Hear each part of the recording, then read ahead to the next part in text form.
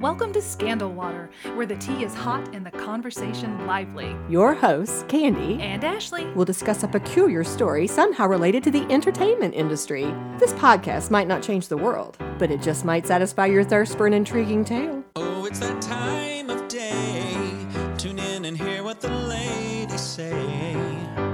It's time to bend your ear when the silver screen appears. Stories about the stage and screen and everything in between. So come on and join the fun. The curtain opens in 3, 2, 1. Stories in Scandal Water, it's where you need to be.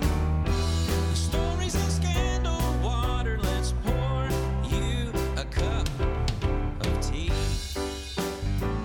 Hi, Ashley. Hello, Candy. Happy Spooktober. Yes, happy Spooktober. Well, you know that I think we both love this theme, and I think we're also both going to love this episode. In fact, I'm sure we are because... We love every episode. What are you talking Well, about? that's true, but this one I think is intriguing in a different way. Ooh. Yeah. In honor of a new season, I'm bringing back something that I'm sure you've missed, Ashley. What? We're going to start with a quiz. It's been a while. You're just feeling the teacher vibe. You have to bring it back. But heads up, this is a quiz I could not pass myself had I Oh, not done the okay. research. So Okay. no worries if you struggle You're- a little bit with some of the questions. You're setting me up for doom and failure. Okay. That's okay. I will fail for entertainment purposes only.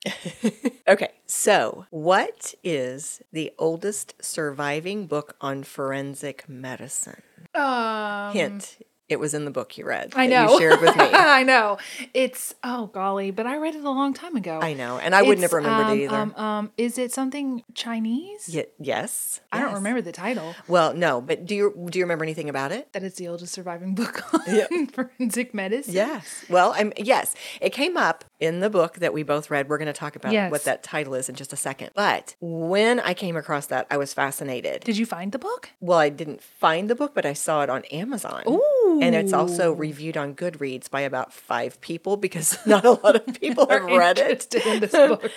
But they refer to it, I don't know if there's an actual real title because it is so old, but they call it The Washing Away of Wrongs, Forensic Medicine in 13th Century China. Yes. And according to the Amazon description, it says, quote, printed in 1247, it is the oldest extant book on forensic medicine in the world, written as a guide for magistrates in conducting inquests. The book is a major source of early Chinese knowledge of pathology and morbid anatomy. That's very interesting. 1247. So whoever is publishing that's clearly past the copyright. That's where my head is. Well, I also looked it up on Goodreads because I thought, well, how do they describe it? Right. This is what they say. Collected cases of injustice rectified or the washing away of wrong. So that was the other title, Collected Cases of Injustice Rectified. They say it is a Chinese book written by Song Shi in 1247 during the Song Dynasty as a handbook for coroners. The author combined many historical cases of forensic science with his own experiences and wrote the book with an eye to avoiding injustice. Can you imagine that? He's saying in, what'd you say, 1247? 1247. He's basing it on historical. So in 1247, he's calling it something previous. That is so fascinating to me. It absolutely blows me away. Yes. Okay, here's a second question, which I think is challenging because I tried to do this myself. So it's a long form answer. It's not a multiple choice. There you go. Yes. In your own words. Oh, no. In your own words. How would you define forensic anthropology? Forensic anthropology, in my own words, it would be the study of bones and the body and the method of death. Hey, that's pretty good. Hey. Yeah. According to the source I looked up, it said it is a special subfield of physical anthropology, which is the study of human remains, that involves applying skeletal analysis and techniques in archaeology to solving criminal cases. I left out the solving, but I got some of that. You did. I got a yeah, you did 75%. well. Okay, so you may remember this from the book. What are a few things that forensic anthropologists can help determine through their scientific methods? Right. They can help determine the time since death. Yes. They can help determine the manner of death. Sometimes they can. How many are there? There are many, but Many. they're the big four. You've mentioned one of the big Oh, four that they kept what- talking about in the book. If they were male or female? Yep. And their ethnicity? Is that correct? Yes, their ancestry. Ancestry. Okay. So it can be time since death, sometimes manner of death, the age, and their age. Yes. You did really well. The only thing that you left off was height. Their estimated Yes. height. And they can sometimes get that just from a femur bone. Yes. That's very fascinating. good. Okay. Can you name, this is the last question. Okay. Can you name a fictional TV character who was a forensic anthropologist? Any fictional? The only one I can think of, I think, was just a medical examiner, and that was Quincy M.E. Okay. What's the answer? Well, this is a series that I think you may be familiar with. Bones. Do you know? Oh, you I know? do. My mom has seen that show. I have not seen it, but I have heard about I was it. thinking you had. Okay. nope. All right. Well, then. I missed that one. Well, you should if you've never seen the show. For some reason, I had it in my head that you were familiar with it. But Dr. Temperance Brennan is a fictional character played by Emily, how do you say? Duchanel, maybe? Like Is that how her you say it? sister's Okay, Zoe. Zoe. Yeah. Well, she plays that character in the Fox television series Bones, or she did. I believe it might be off the air now. But I think it is. she was an anthropologist, forensic anthropologist, and a kinesiologist. What's So that? Well, she studied apparently Muscles? like the human anatomy in the body and how things work together, the movement of the body, all those things. And she was in that fictional show supposed to be the leading authority in the field of forensic anthropology. I thought it was interesting that she was actually loosely based on the author, Kathy Reichs, who writes all of those crime novels. And Temperance Brennan is the lead character, this heroine in a lot of the novels written by that author. Oh. And this is kind of a famous example for our listeners. I thought some of them might be able to relate to this example of a forensic anthropologist that's kind of out there in the What a cool popular name, culture. too. Temperance. Yeah. Well, for anybody who's kind of paying attention, you probably saw a theme there. For our October theme of Spooktober, today's episode is going to dig into this idea of forensic anthropology by specifically focusing in on one of the most famous forensic anthropologist who is still alive today. And in fact, It was his birthday yesterday. Yes. Happy belated birthday to It'll be Dr. very belated. Bill Bass. Yes, by the time this comes up, Yes. it will be very belated. But he is the founder of the Body Farm. We're going to be digging in. You I said did it again. I'm taking a drink of my tea.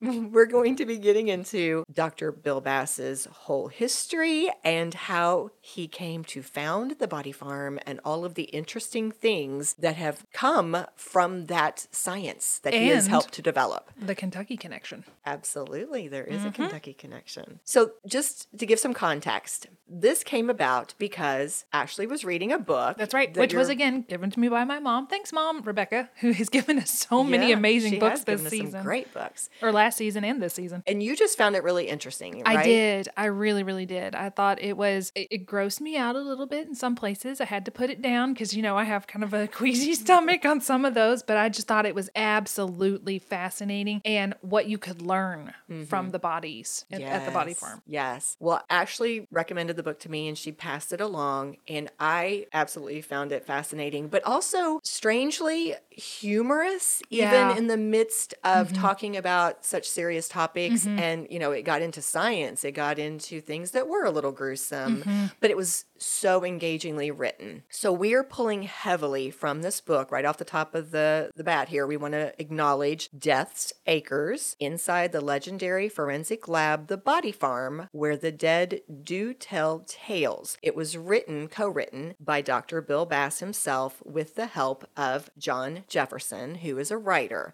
So the two of them wrote this together and just did, I think, a fascinating job. And it's the first of many, right? Well, they ended up collaborating later on a series of fictional stories. We're going to get into that. Okay, Yes, okay. but this is obviously nonfiction. Okay. Yes. It came out in 2003. Now, one of the reasons why I did find it so fascinating was I had a little bit of background. a long, long time ago, I had read Patricia Cornwell's book by the name The Body Farm. The one they talk about in the book. Yeah, it came out in 1999, so I'm going to guess that I read that Back then. probably around that time. It featured her lead heroine, Dr. Kay Scarpetta. And so I remember reading that book, finding the concept fascinating. I've heard of the Body Farm research facility a few times over the years, but did not know a lot about it. So this book really gave me such insight. Yes, such insight, such incredibly deep information about it. All right. So are we ready to go ahead and start? To dig in. To dig in? Yes, I am. Well, here's how it all began. This is the quote that I think Ashley was thinking of from the book. My forensic career began as a result of an early morning traffic accident outside Frankfort, Kentucky in the winter of 1954.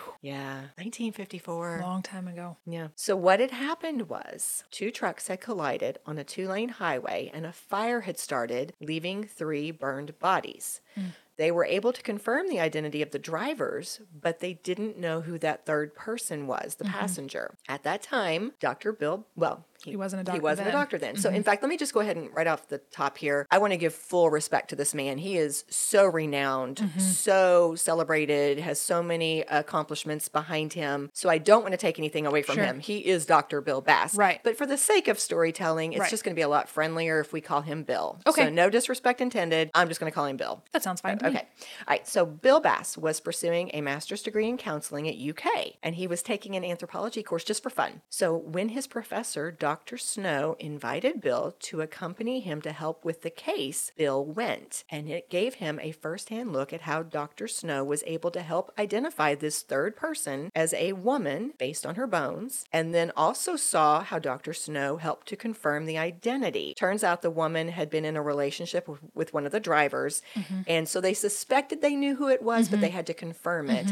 And it was looking at her teeth and her fillings and comparing those to dental x-rays that Right. actually gave them that confirmation. Right. Well, this fascinated Bill to see this firsthand, the way that they were able to use this forensic knowledge, these techniques to help solve this case. He just loved it. So he switched his focus to anthropology, and in 1956, he decided to do his PhD studies at the University of Pennsylvania because he wanted to study under Dr. Wilton Krogman, who was the most famous, quote, bone detective of the 1940s and 1950s. And he's one of the 3 men credited with helping to start the field of forensic anthropology. That's amazing to me. know. To start a field. Right? And also to think it only goes back to the 1940s and 1950s. Yeah. Like, that's interesting too. I said just a second ago that was a long time ago, but then in the scope of human history, that's not that long ago. It's not. Yeah. Well, Dr. Krogman gave Bill a lot of individual attention. In fact, Bill looked at him sort of as a mentor, and they remained close even after Bill left in 1960 to begin teaching at the University of Nebraska. And then a year or 2 later, then when he moved to the University of Kansas, they kept in touch all this time. And so while working on his PhD in 1957, another experience Bill had that kind of led to his knowledge and some of the experiences that he had behind him was that he had the opportunity to start spending one of many summers to follow working for the Smithsonian Institution, helping to excavate Ankura grave sites in South Dakota. Now, what was going to happen was they were going to flood those areas due to this dam that was being constructed, and they were Yeah. going to lose everything. Do you remember that part? I do remember that, yes. And they used ants, correct? They found where they were buried because of where the ants were making the ant hills. That was one of the strategies. Absolutely. Yeah, it was fascinating. So here's another quote from the book. Over the course of 14 summers, I excavated somewhere between 4,000 and 5,000 Indian burials on the Great Plains. As far as I know, that's more than anyone else in the world.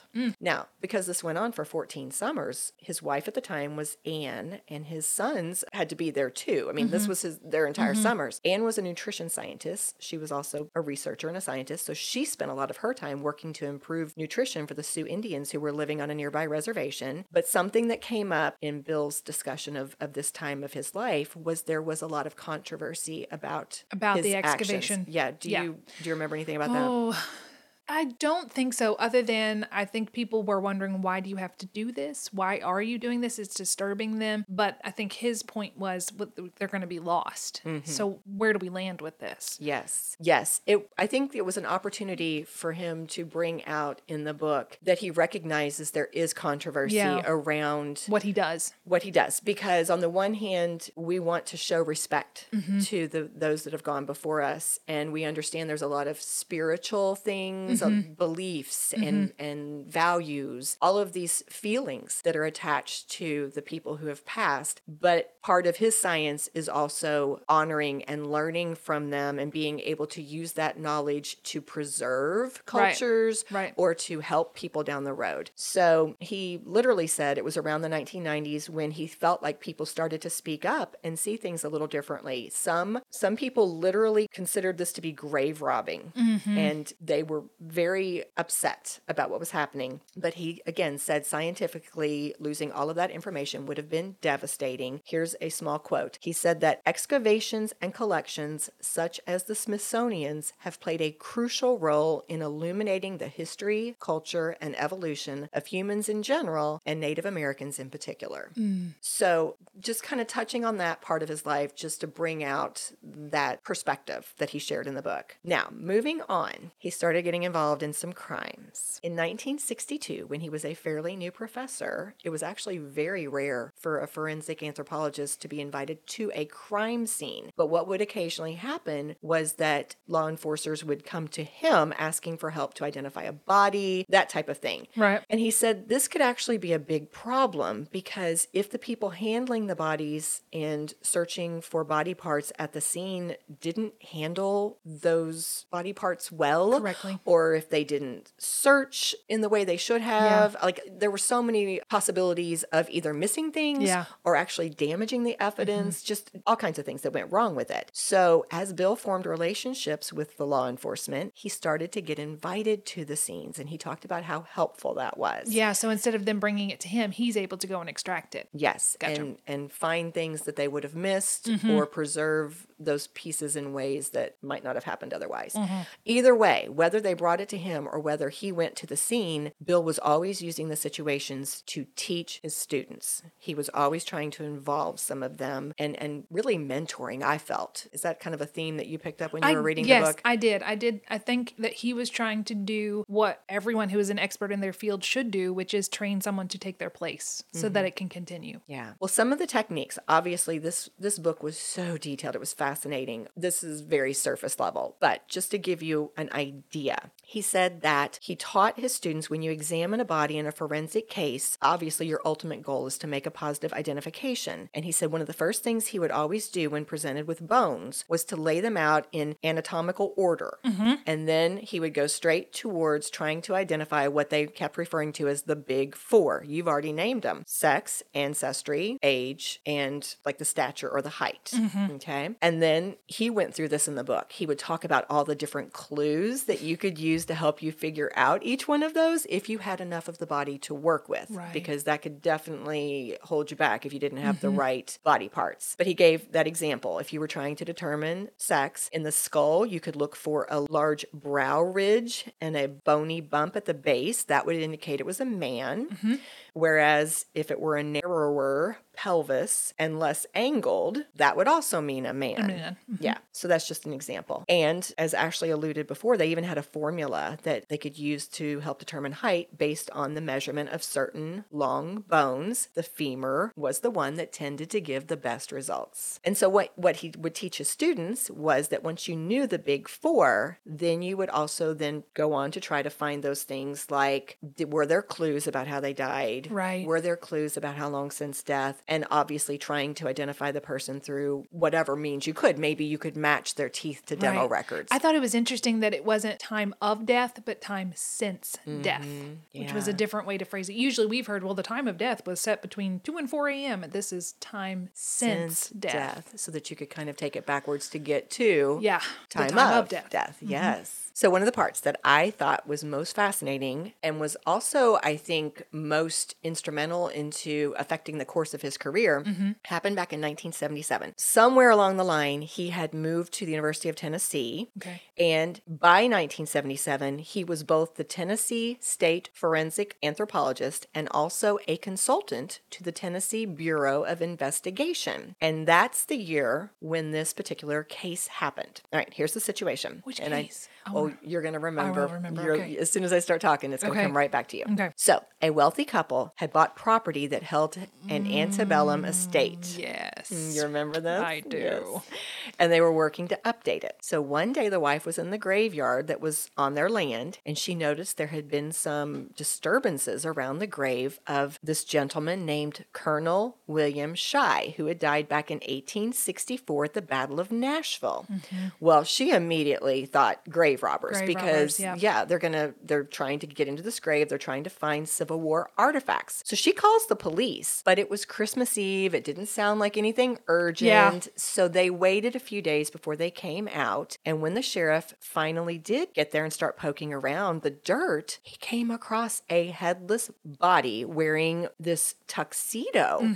So they immediately made this inference. Maybe waiter. this was a waiter. Yep. Yep. You remember that part? The corpse appeared to be badly decomposed, but they guesstimated that it was only a few months dead because most of the body was intact and the flesh still looked pink. That's crazy. I know. So the sheriff and the coroner decided right there, while they were still at the site, they might need some help because basically they figured we are going to have to excavate this site because we have a new murder victim Yeah. that has somehow been dumped into this old grave Right. site of Colonel William Shy. It's been they used an old gravesite to cover up the new murder. Exactly. So they called Bill. And this chapter in the book is fascinating. I'm not doing it justice. So read it if you have a chance. Definitely read but it. Yes, here's the summary. After excavating the body from He Colonel hung Shy's upside gravesite, down. Do you remember that? They held him by his feet and he hung upside down. I know. This the man. dedication to Oh, the job. Yes. Yeah. It was cold and he's like, here, hang on to my ankles. That's crazy. It is crazy. Well, after excavating it and completing all the normal procedures to determine the big four, they still could not identify the man. So the newspapers got in on it. They started running stories that, do we know who might be missing? Yeah. Here's the situation. And they even quoted Bill as saying, quote, "It appears the man has been dead 2 months to a year, and a year may be a little too much." Right.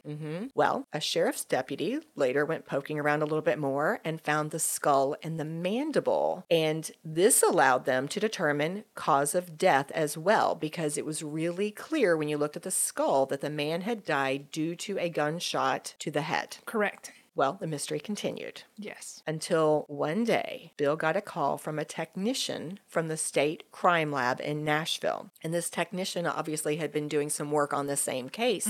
And he explained that the clothing looked really odd.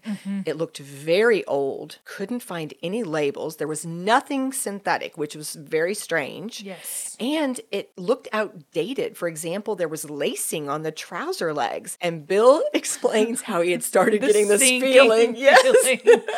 Oh, He like, no. oh, yep. And finally, this technician says, "Do you think this could actually be the body of Colonel is Shy?" Colonel Shy.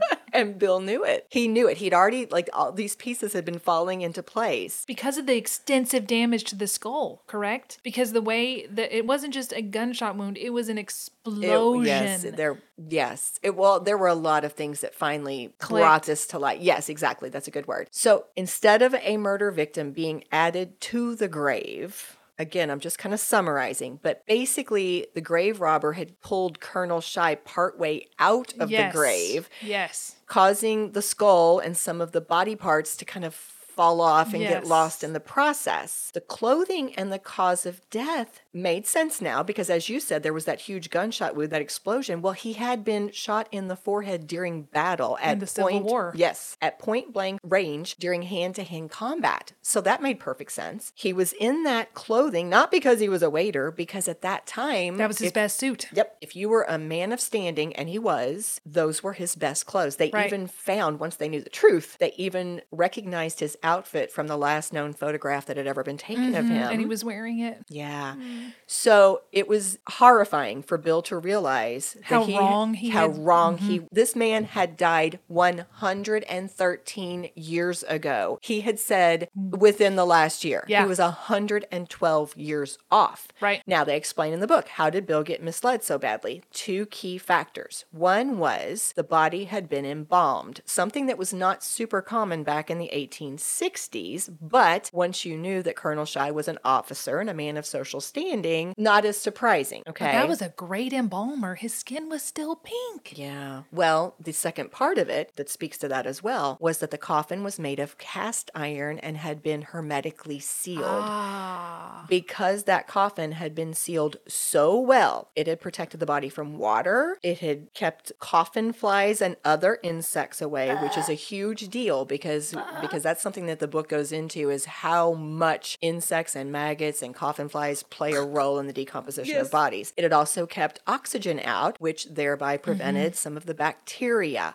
All of these things taken together had really kept this body from decomposing in the way you would normally see a body decompose if it had been dead for that long. So again, once he knew the truth, then all of this made sense. But Bill talks about it was his biggest and most embarrassing mistake. Being off 112 years in his estimated time since death, he received phone calls, communications teasing him about it. The papers got hold of it. Yeah. I mean, it was awful. And he said that it followed him forever because anytime the rest of his career that he would be put on the stand as an expert witness in a case, they would bring this up to discredit him. And here we are talking about it too, but we're talking about it more like this is what led to the creation. Yeah. Not a mocking kind of thing. Absolutely not. In fact, to me, it's one of the best lessons because I wrote down this quote from the book. Humbling experiences can open the door to life's greatest insights, though, if we're willing to learn from them. And that is 100% the point of this experience. Yep. What he thought was his most embarrassing moment, his biggest failure, was a turning point for him. He learned from it. It led to his legacy. Yes, absolutely. So to me, I know I'm a nerd. I kind of got chills when I read that because I was like, that's the attitude. Right. We learn from our failures and That's we right. turn them into something really good. So this is what ultimately led to the body farm because it says he kept questioning that. How could he have been so far off with his estimate about time since death? And here's another quote from the book. The more comprehensive answer was also more unsettling. I just didn't know enough, not nearly enough about the post-mortem processes that begin when human life ends. And it wasn't just me. None of us knew enough. Anthropologists, pathologists, coroners, police, we were all woefully ignorant about what happens to bodies after death and how and when. And that's when he actually brought up the book that I had referenced that came out in 1247. He pointed out, really? It's not been a lot of advancements since then. No, he said this book in 1247 is basically one Still of the last standard. Yes, like one of the last times that people have studied this, researched this, tried to put out some kind of information about it. Nobody's been studying this since. So he basically saw a need and he said, I'm going to fill this need. Absolutely. Now, one cool thing was he said a spark had come years before that hadn't gone anywhere, but it was kind of this seed that had been planted that also kind of germinated at this time. Harold Nye was a really good friend of Bill's, and he was one of the KBI agents who helped to catch the killers Dick Hickok and Perry Smith, who were the killers in that incident Truman Capote wrote about in his book In Cold Blood. Yes, which fascinated me, by the way. I read that book. Super disturbing. But Bill referred to Harold Nye as a living legend at the KBI, which is the Kansas Bureau of Investigation. In fact, he shared that he learned one of his most important lessons about crime scene investigation from Harold, and that lesson was to, quote, shoot your way in and shoot your way out, talking about photography. Photography, yes. Yeah. Do you mind? Actually, I'll have you read this short quote from page 74. When you arrive at the scene and get out of your car, take a picture of the house or the car or whatever the scene is, he said. As you walk closer. Take some more. Take pictures of the ground before you walk on it. Take pictures of who's there. Pictures of what kind of shoes officers at the scene are wearing. Take pictures of the body before you move it or even touch it. And Bill explained that because Harold had done that, that's how he was, one of the ways that he was able to solve that case, again, covered in the book In Cold Blood, because they used those photographs later to kind of track down those killers. I like where he said take pictures of the shoes that the policemen are wearing so you can eliminate those from the footprints that you see. Yeah, very smart. Well, Harold was the one, again, who had planted this seed because a long time ago, Harold, of course, was in Kansas, and he dealt with a lot of cases that involved cattle rustling. So back in 1964, Harold had contacted Bill to ask if there was a way to tell how long a cow had been dead by examining the skeleton. Bill had thought about it. He had double-checked with the university's paleontologist, and then he had sent Harold a letter back that said basically, sorry, no. But in that letter, he had included a suggestion. He had said, if there were some interested farmer who would be willing to... I don't get behind this, Bill, but I understand where you're coming from, but I do not get behind this. As somebody who owns cattle, As you're somebody like, who owns cattle nope. and loves animals, I'm sorry. Well- not in the interest of science. If I had one that had already died, I would call you, but keep going. Well, apparently nobody else was interested either. Yeah, So, yeah. all right, to finish this, his idea was to find an interested farmer who'd be willing to kill a cow and let it lie so that they could run an experiment on how long it would take the flesh to decay and they would start to collect some information about the process. His letter went on to say that since the rate of decomposition would be different in summer versus winter, Right. they would probably need to sacrifice, a few different No. cows to get all the data they needed. Yeah, apparently no farmers were willing, No or else farmers were- Harold was like, no no. thanks, Bill. No, no, Appreciate no. the idea. Yeah. But regardless, Yeah, I understand his concept, and he's correct. That is the only way, but I am not going to kill a perfectly happy live animal for that. right. Well, now it's 1980. He's had the embarrassment with the Colonel Shy case, and this seed is back in his mind. Bill had been teaching at UT for quite some time, serving as the Tennessee State forensic anthropologist, and over the years there had been several instances when he needed a place to store a body temporarily until he could clean and study the bones. Do you remember the story about the poor janitor? He kept stuff in the room, and the janitor was like, you clean your own place, right? I'm not doing this anymore. And his poor wife, he know. would take stuff home and he would do gross. I mean, it's not gross. I know it's scientific, but speaking from the wife, he would boil skin off of bones on her stove, and then yes. it would spill over. And she's like, you're getting me a new stove, man. He went through like 3 different stoves for her. This guy was all about his work. Yes, he was. Yeah. I admire it, but I gotta sympathize with her. Like, get your own place. Well, and the janitor put his foot down as well, because what ultimately happened was this one time Bill needed to store a bundled up dead body and tucked it in the mop closet near his office and did not tell the janitor, who then at night while cleaning came across it in the mop closet and threw such a fit that they decided this was not going to work. Yeah. And Bill went to the college dean, and that dean ended up finding a vacant farm that the College of Agriculture was not using. It had a vacant sow barn, which Bill described as a 3-sided shed. So this worked great as a place to store bodies. And also, I think they would also use that as a place sometimes to do that cleaning process or to, remove flesh from bodies. And that was a place that they used for several years until they started to notice footprints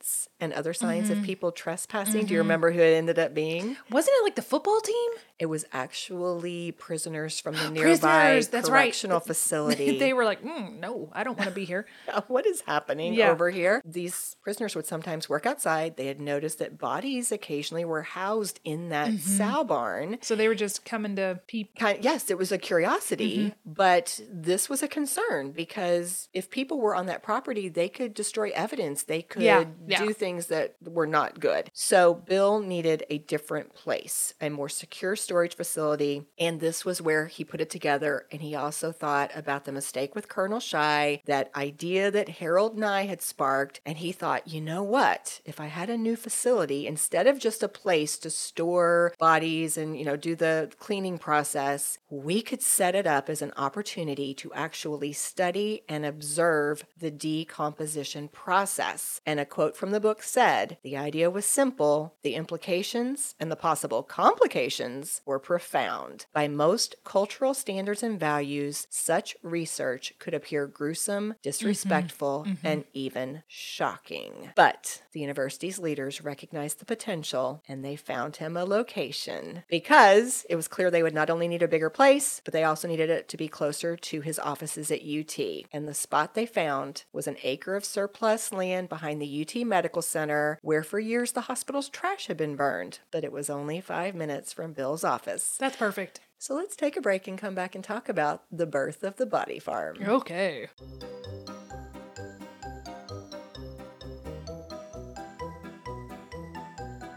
All right, we are back. So, Bill and his students were the ones who did most of the work. They cleared trees and brush. They laid a gravel driveway. They ran a water line and electricity from the hospital and even got a 16 by 16 foot square ready for concrete to be poured.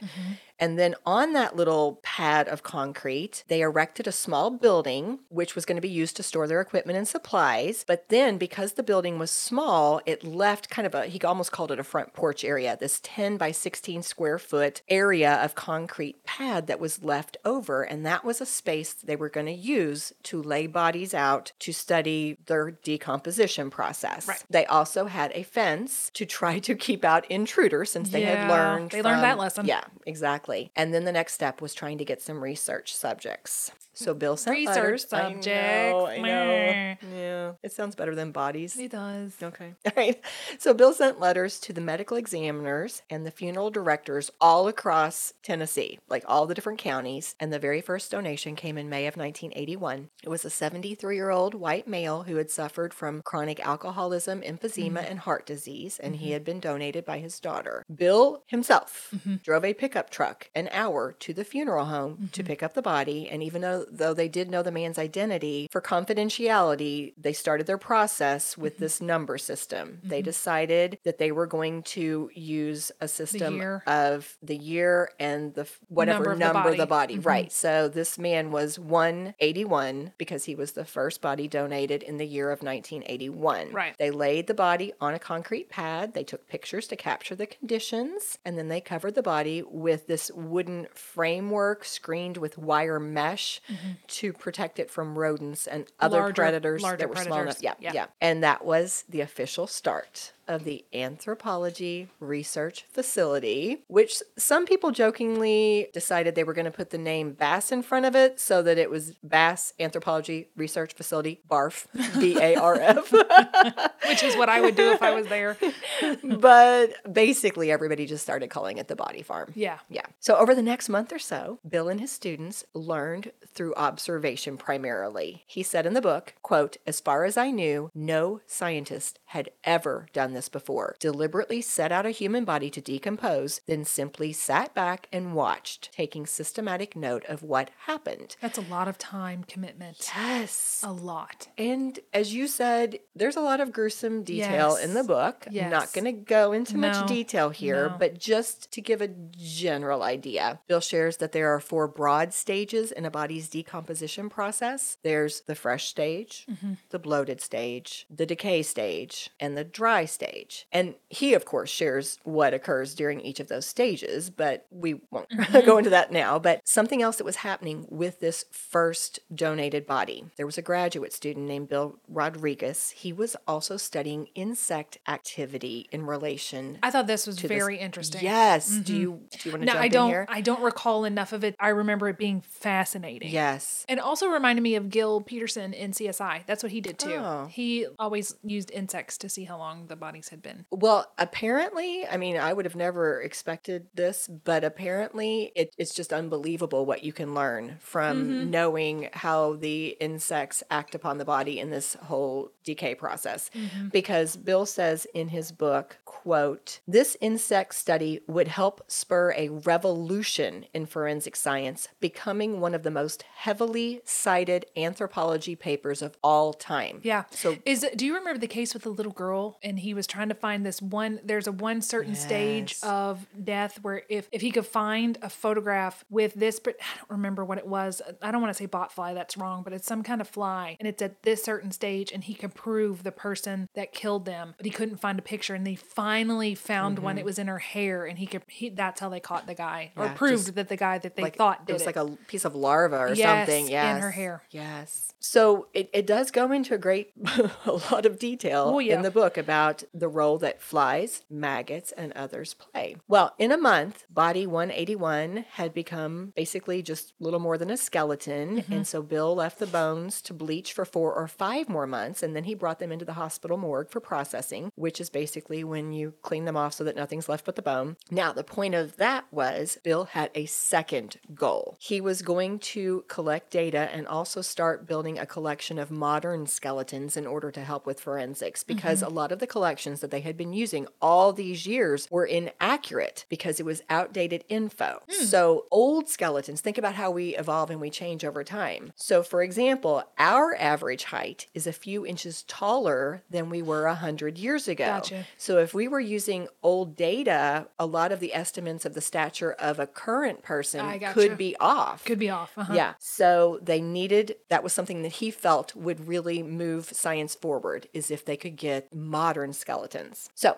to just summarize, a lot of this early research was basically just observing and recording, but then as the years passed, they started branching out with their studies, and they began doing a lot of other, experiments, or a lot of other pointed research in order to find out, to answer specific questions. Right. So for example, in terms of decomposition, they wanted to know what difference between a body left in sunlight versus shade. Winter or summer. Winter or summer. Indoors versus outdoors. Being in the passenger side of the car versus in the trunk. Being in land versus on water. Example after example. And one of the other things in the book was they talk a lot about real cases that Bill was involved with. Worked on. But then they also talked about how those cases were either used to spark a new idea in their research, or how their research played a role in helping to solve that case. Right. Either way. Right. So I'm going to give you an example. Here's one case in which Bill was called in to help. There was a vacant lot in a residential area that was very high traffic. It was a busy street. And the neighbor complained that this one lot had become an eyesore because of all the trash and debris. So the owner of that empty lot sent in a cleanup crew, and they, I think with machinery and equipment, not just like a few people with, buckets. Yeah. And when they were cleaning it up, they found a skull. So they called Bill. He and his team went in, they, did their research, or they did their searching, I should say, and they found a few more bones. I remember what the question was. Oh, yes. It was, how could someone die and no one notice it, especially the smell? Yes. That's his question. Absolutely. How far away does it have to be before you begin to smell the decomposition of a body? Absolutely. Because in this case, the mystery was not who the man was. They knew that this fella was a gentleman named Orville King because his name was written on his dentures. And they knew his body had been on that lot for quite some time, possibly even 2 years, because he was a 74-year-old man who had spent some time in a psychiatric hospital, and they were able to kind of trace his movements a little bit.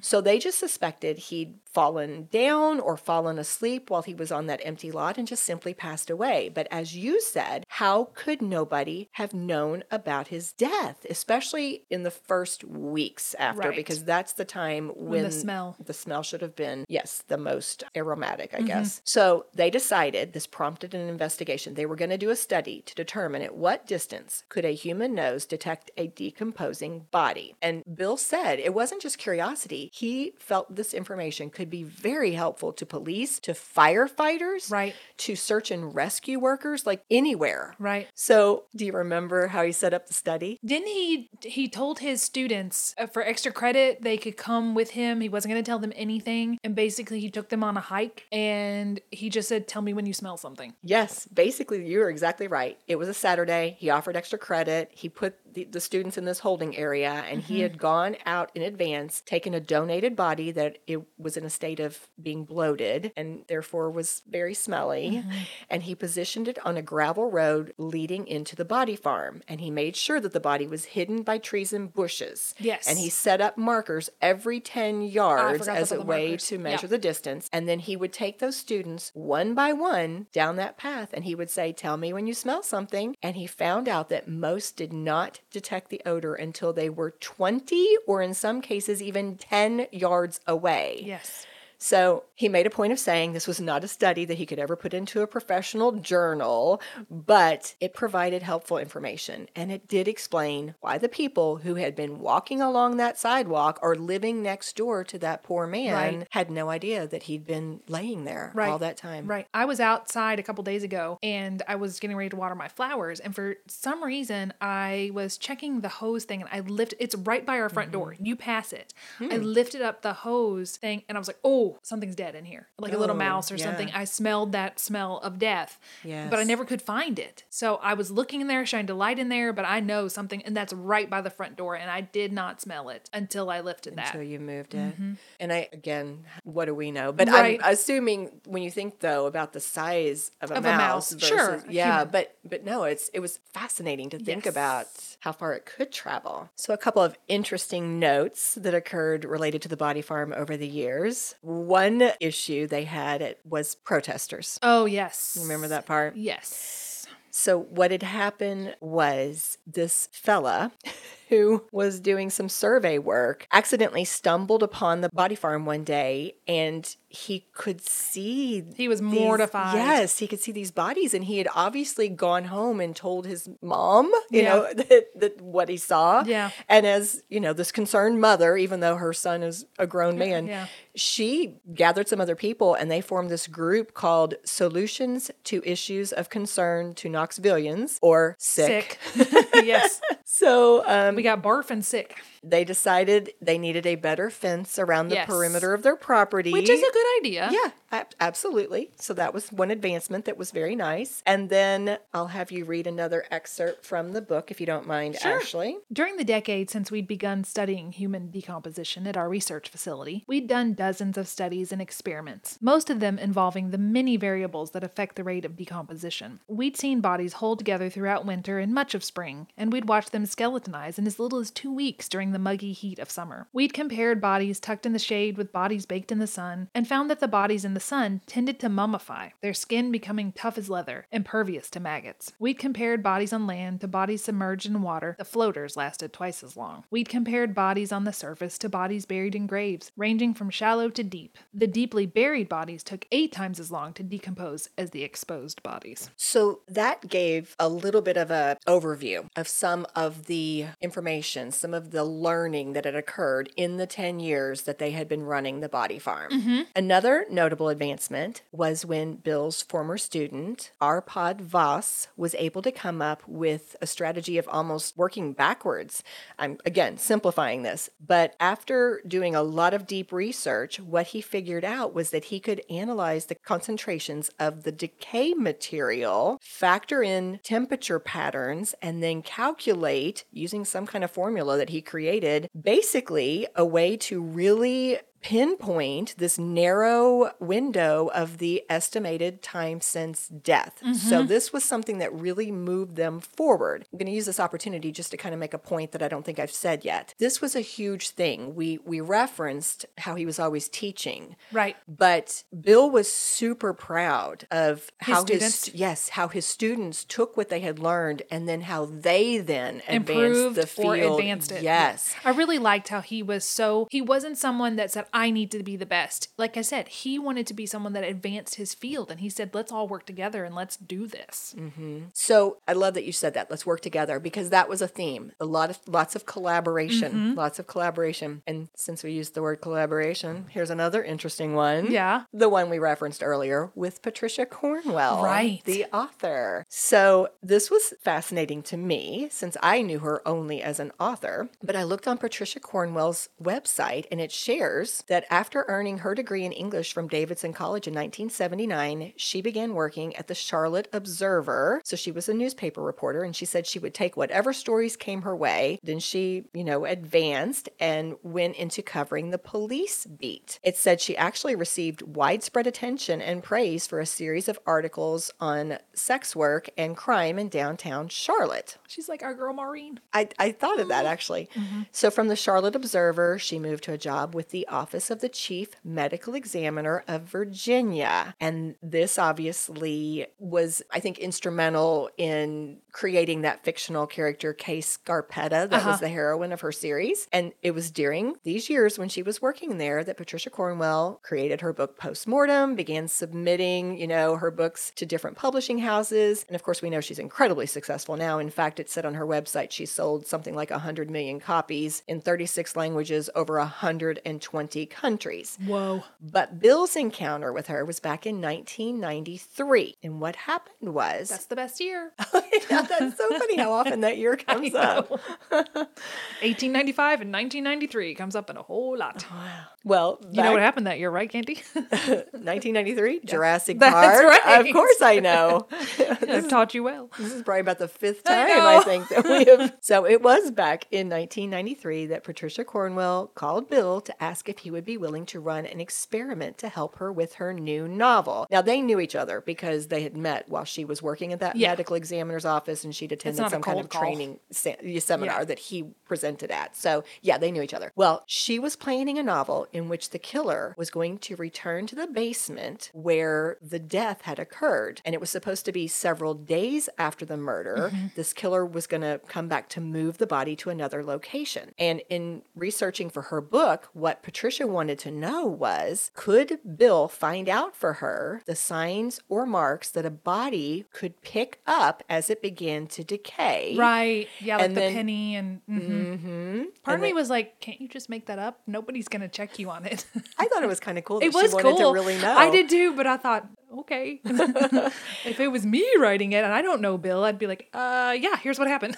But I'm not a best-selling author. Well, she made a lot of money off That's that. But she not only wanted to know what marks the body could pick up, she also wanted to know how much of that detail would still be evident on the body after it was moved to the new location. So Bill said that he started to say no because he wasn't going to do something just for a novel. Just for fun. Right. He was going to do something for fun. But he actually thought about it and realized this was a question that could be helpful to law enforcement. And he even called his detective friend, Art Bohannon, to say, do you think this would be valuable information? And I admire that he did that. He didn't just do it for entertainment. He stuck true to his, I don't want to say morals, but his code of ethics and said, I'm only doing this to advance science. Right. Yeah. Well, Art Bohannon 100% supported this because he pointed out that if you can use fingerprints to solve crimes, this idea of distinctive marks on the body during the decaying process, well, that could potentially be another way to get information that could help to identify a body or to solve a crime. So his friend 100% supported this. So here was the experiment. To simulate a basement, they used a concrete slab they had already actually poured and had ready in their storage shed. So it was already there, didn't have to do anything for that. Then they built fake walls around it to simulate this enclosed basement. Sure. So basically it was a plywood box that was 8 feet long, 4 feet wide, and 4 feet high with the concrete slab as the floor of it. So it was almost summer in real life, but they needed it to meet the requirements of Patricia's book, which kind of takes place in the mountains. So Patricia actually paid for them to get an air conditioner that they could put in the area to control the temperature. And she even came out during the experiment to visit the body farm in general, but also the specific experiment site that she had requested. And they said she took a ton of notes. I bet. Well, they took the fingerprints of the donated body. They placed that body on, it was a male, so they placed him on his back in the plywood box with a penny, head side up, a key, a brass strike from a door frame. Which is what was in her book, right? That's what she was going to have under the body in the book. I don't maybe not. recall that, but that's a really good question. They put a pair of scissors, and they also had a chain from a chainsaw. All of those things were under under the body. Okay. They returned 6 days later. They took the body to the morgue to examine it, and they found very distinctive marks left by the objects in that body's skin. For example, on the body's lower back, there was a perfect circle in which you could see the faint imprint of Abraham Lincoln's head. All of the items had left an imprint. The chainsaw's chain had left a coiled imprint. Everything was sharply outlined on the body. Now, there was also a mysterious raised line of flesh that was zigzagging across the back and shoulder of the body, and they realized that had been caused by a crack in the concrete. Oh, interesting. So they shared their findings with Patricia Cornwell. The book came out about a year later, and Bill said how pleased he was to learn that she actually called it The Body Farm. And Which really gave them a huge leap in publicity. Yes, massive publicity. By 1996, by the way, that book was one of the best-selling mysteries ever published at that time. Wow. Not just in the U.S., but internationally. And then, as you said, it brought so much attention to them that there were a lot of positives, but also some drawbacks, like distractions, that type of thing. Yeah. But a big positive was a huge increase in body donations. All right, moving forward. By 1999, the Body Farm had been operating for about 18 years, and Bill had had his graduate students track the decomposition of more than 300 corpses. We're going to read one more excerpt from the book. Since the Body Farm's first research back in 1981, Bill Rodriguez's pioneering entomological study, we'd done dozens of decomp studies under a wide range of conditions. We'd hid corpses in the woods. We'd locked them in the trunks and back seats of cars. We'd buried them in shallow graves. We'd submerged them in water. Then we studied and documented everything that happened to them, from the moment of death right up until the time, weeks or months later, when nothing remained but bone. We were building a time-since-death database, the first and only one of its kind in the world, by charting the processes and timetable of human decomposition. My goal for the data was simple. Anytime a real-life murder victim was found, under virtually any circumstances, or at any stage of decomposition, I wanted to be able to tell police with scientific certainty when that person was killed. So many advancements that they were able to make through the Body Farm. This book, again, ends in 2002. 2003. There were so many cases that we got to hear about that we don't have time to mention right now, just in passing. One story that I thought was fascinating was Bill's involvement with that case of the Tri-State Crematory, where the funeral home, it was a crematorium actually, instead of actually taking care of the bodies and cremating them, they found all everywhere. These bodies left all around the site. And so I thought that was fascinating, and how he helped put one family's loved one and their fears. Found them. Yes. And he helped to confirm that was actually that gentleman. So there were just so many fascinating cases. But to bring this to a close, at the end of the book, Bill Bass refers to the Body Farm as his proudest scientific creation. And so what has happened since then? Here's just a quick little rundown of a few things. So we should mention, again, Dr. Bass, highly acclaimed. He is a diplomate of the American Board of Forensic Anthropology. He was honored as the 1985 to 86 National Professor of the Year. So many different awards or ways that he's been honored. He retired as a professor in 1997 after heading UT's anthropology department for 29 years, but continued working part-time for another 4 years. And I saw in a blog that was 2 years old that it says he's still involved with them doing research. So I believe he still probably consults with them. Right. His work not only revolutionized forensic science, but since we're talking entertainment, it has also inspired several television dramas. And you started, I think, the episode talking about some of the books that he has written in addition to this one. Yes.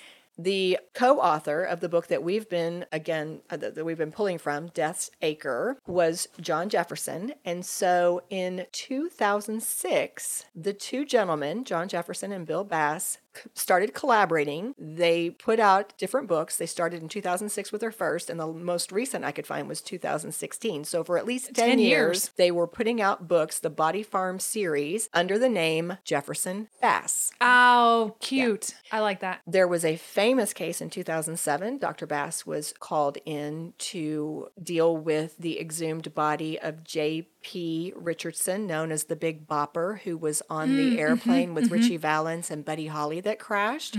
So he helped put to rest a lot of rumors that had been going around about the Big Bopper's death. So that was another famous case that he was involved in. The Lindbergh baby, too. Yes, Correct? yes. That was one of the first ones they talked That was a about. long time ago, yes. In 2011, they dedicated a new facility called the William M. Bass Forensic Anthropology Building. Aw. And then the Body Farm's success actually led to the creation of a new site in the Cumberland Forest dedicated to training law enforcement to find hidden graves. It is run by the Law Enforcement Innovation Center, which is a part of the UT Institute for Public Service. It mentioned on Bill Bass's website, bonezones.com. In fact, several of these facts are from that source, by the way. But 5 other universities in the U.S. now have body farms, but it points out that UT's will always be the first. Yes, it will.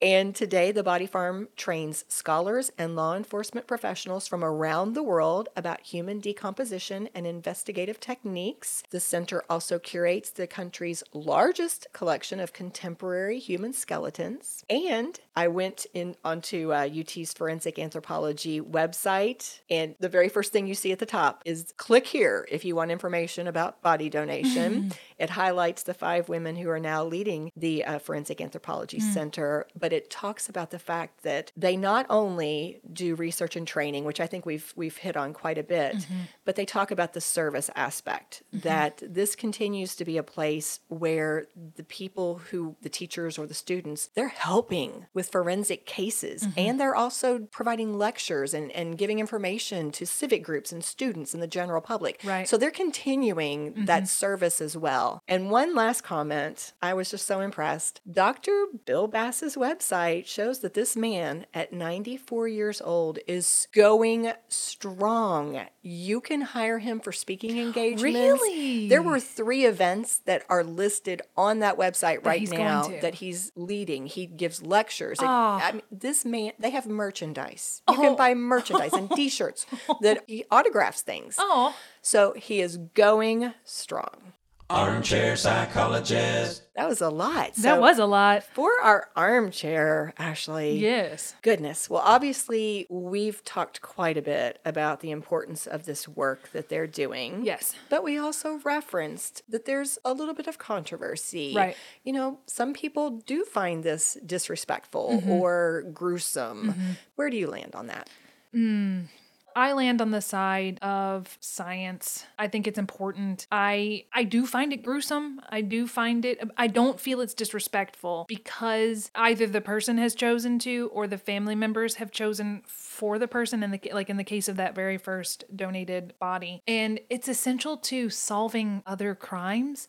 If he was doing this just for entertainment value, like the author, Patricia Cornwell, if she'd come to him and said, I just want to know this for kicks, and he had said, sure, let's do it. But because he has a code of ethics, he's only doing it to advance the science and learning, and there has to be a reason for it. I can get behind it. And I think it's necessary to help us solve crimes and to help other people have some peace from the murder victims. You know, people who who have been killed and their families want to know what happened to them. This is how we find out, unfortunately. I think the first point you made is critical. The fact that it's a choice Yes. on the part of, I think in most cases, it's the person themselves. I think Yes. they choose well in advance of passing away that This they're is what I going to, want. this is what I want. I'm going to donate my body because I want something positive to come from this. So I think it's critical that it's a choice. And I agree with your second point as well. We've focused so much on the logistics of the body farm and the process and the decomposition and all that. But ultimately, this information is helping people who are struggling with the most horrible thing that's ever happened in their life, probably the loss of someone They or love. or the murder, whatever the case may be. And so it is, I guess it's a sacrifice in a way, you know, instead of going a traditional route, you know, you're saying I'm going to allow my body to be used in a different way, but And I did not hear any evidence of them being disrespectful. They seem No. to treat the bodies and the people and the humans behind them with the utmost respect. They just did their scientific process, and they didn't, once it was done, they didn't throw away the bodies. They didn't disrespect them. They cleaned them. I don't know what they do with the remains, but I assume they will dispose of them in a respectful manner, and I don't know what else we can ask for. One other thing, I wrote down this quote because I really liked what he said. Talking about the importance of this work that forensic anthropologists do, he said, "I can't give people back their loved ones. I can't restore their happiness or innocence, can't give back their lives the way they were, but I can give them the truth. Then they will be free to grieve for the dead and then free to start living again. Truth like that can be a humbling and sacred gift for a scientist to give." So that reminded me, I think, that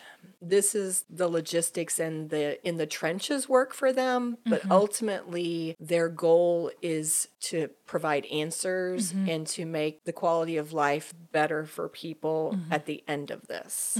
So I think I land that it's a good thing to do. Would I want to donate my body? Right. I don't think I would. I don't think I would, but I respect those who do. Yes. I thank those who do, and what a choice. Yeah.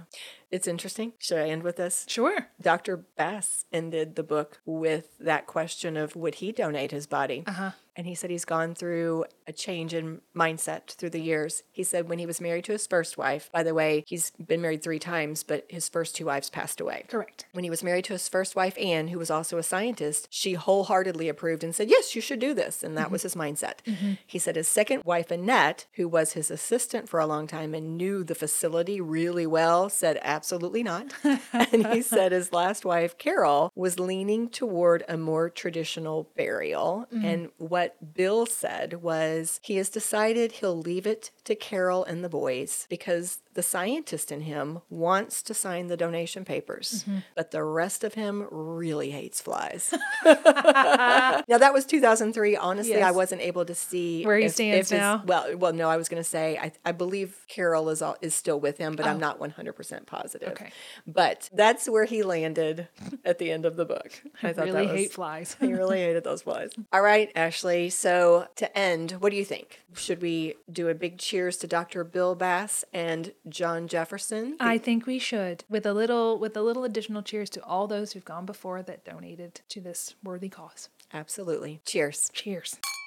If you love what we do, please rate and review our show. Or you can become a supporter by making a donation through buymeacoffee.com/scandalwaterpod. Whether a single gift or a recurring monthly donation, it would go a long way towards supporting our work and allowing us to keep the tea brewing. At our website, www.scandalwaterpodcast.com, you can submit questions or your own story ideas, access our sources and show notes, see the merch we offer for sale, and more. You can join the Scandal Water community through our Scandal Water Podcast Facebook page or follow us on Instagram or TikTok at Scandal Water Podcast. This episode was executive produced by Candy Thomas, that's me, and Ashley Raymer Brown. That's me. It was researched and written by Candy Thomas and edited by Ashley Raymer Brown. A special thank you to Josh Martin, who wrote, composed, and performed the Scandal Water theme and other music, Matt C. Adams, who created the artwork, and Joshua Reith, who designed our website and provides ongoing technical support. As a reminder, this podcast is purely for entertainment purposes. The thoughts and opinions of the host during each episode of Scandal Water are their own and do not reflect the opinions of any future guests,